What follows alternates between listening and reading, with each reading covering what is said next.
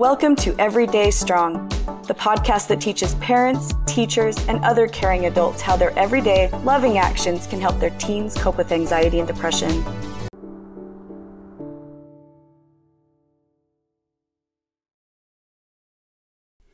Hi everyone, my name is Eliza, and I'll be the host of today's mini episode.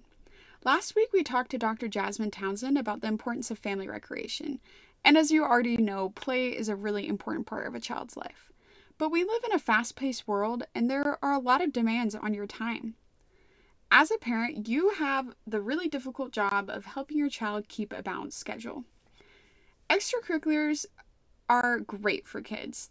Things like sports, clubs, music lessons, they help our kids socialize, practice skills, and try new things.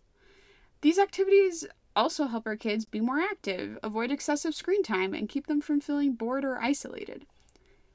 But even though extracurricular activities play an important role in your kid's development, too many can make it difficult for your child to get other important needs met.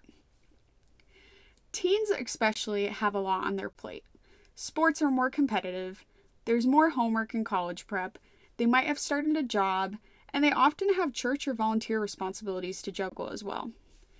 In combination, these things can often lead to stress and exhaustion.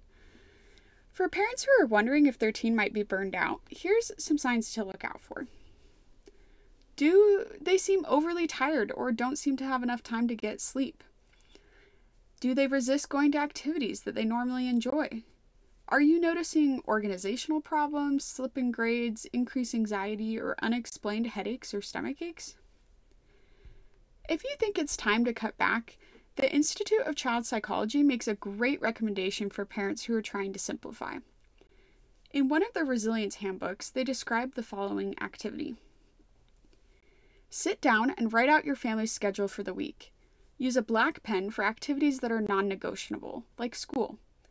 Use a red pen for active activities, a blue pen for calming activities, and a green pen for free time.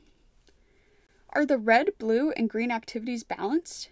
If not, why? For many families, the blue and green activities are severely lacking.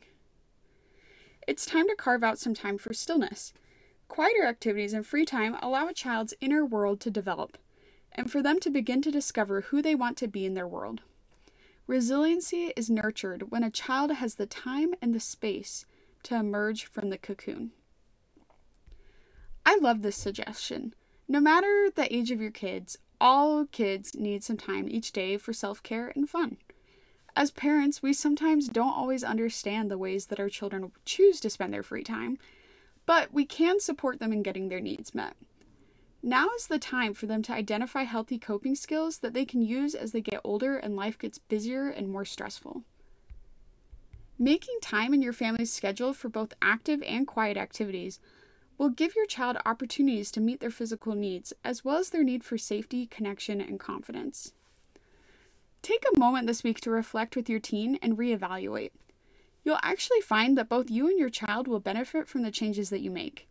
Your family will be more productive and less stressed. I'll drop a couple of links in the podcast description if you're interested in looking at some of the resources I used to create this mini episode. In the meantime, thanks for joining us, and see you again next week. If this episode resonated with you, you can check out our free resilience handbooks and online learning at www.everydaystrong.org. These tools tell you exactly what you can do to help the kids in your life feel safe, connected, and confident. You can choose to create a relationship with your children that will help them to learn to be resilient, regardless of the challenges life throws their way.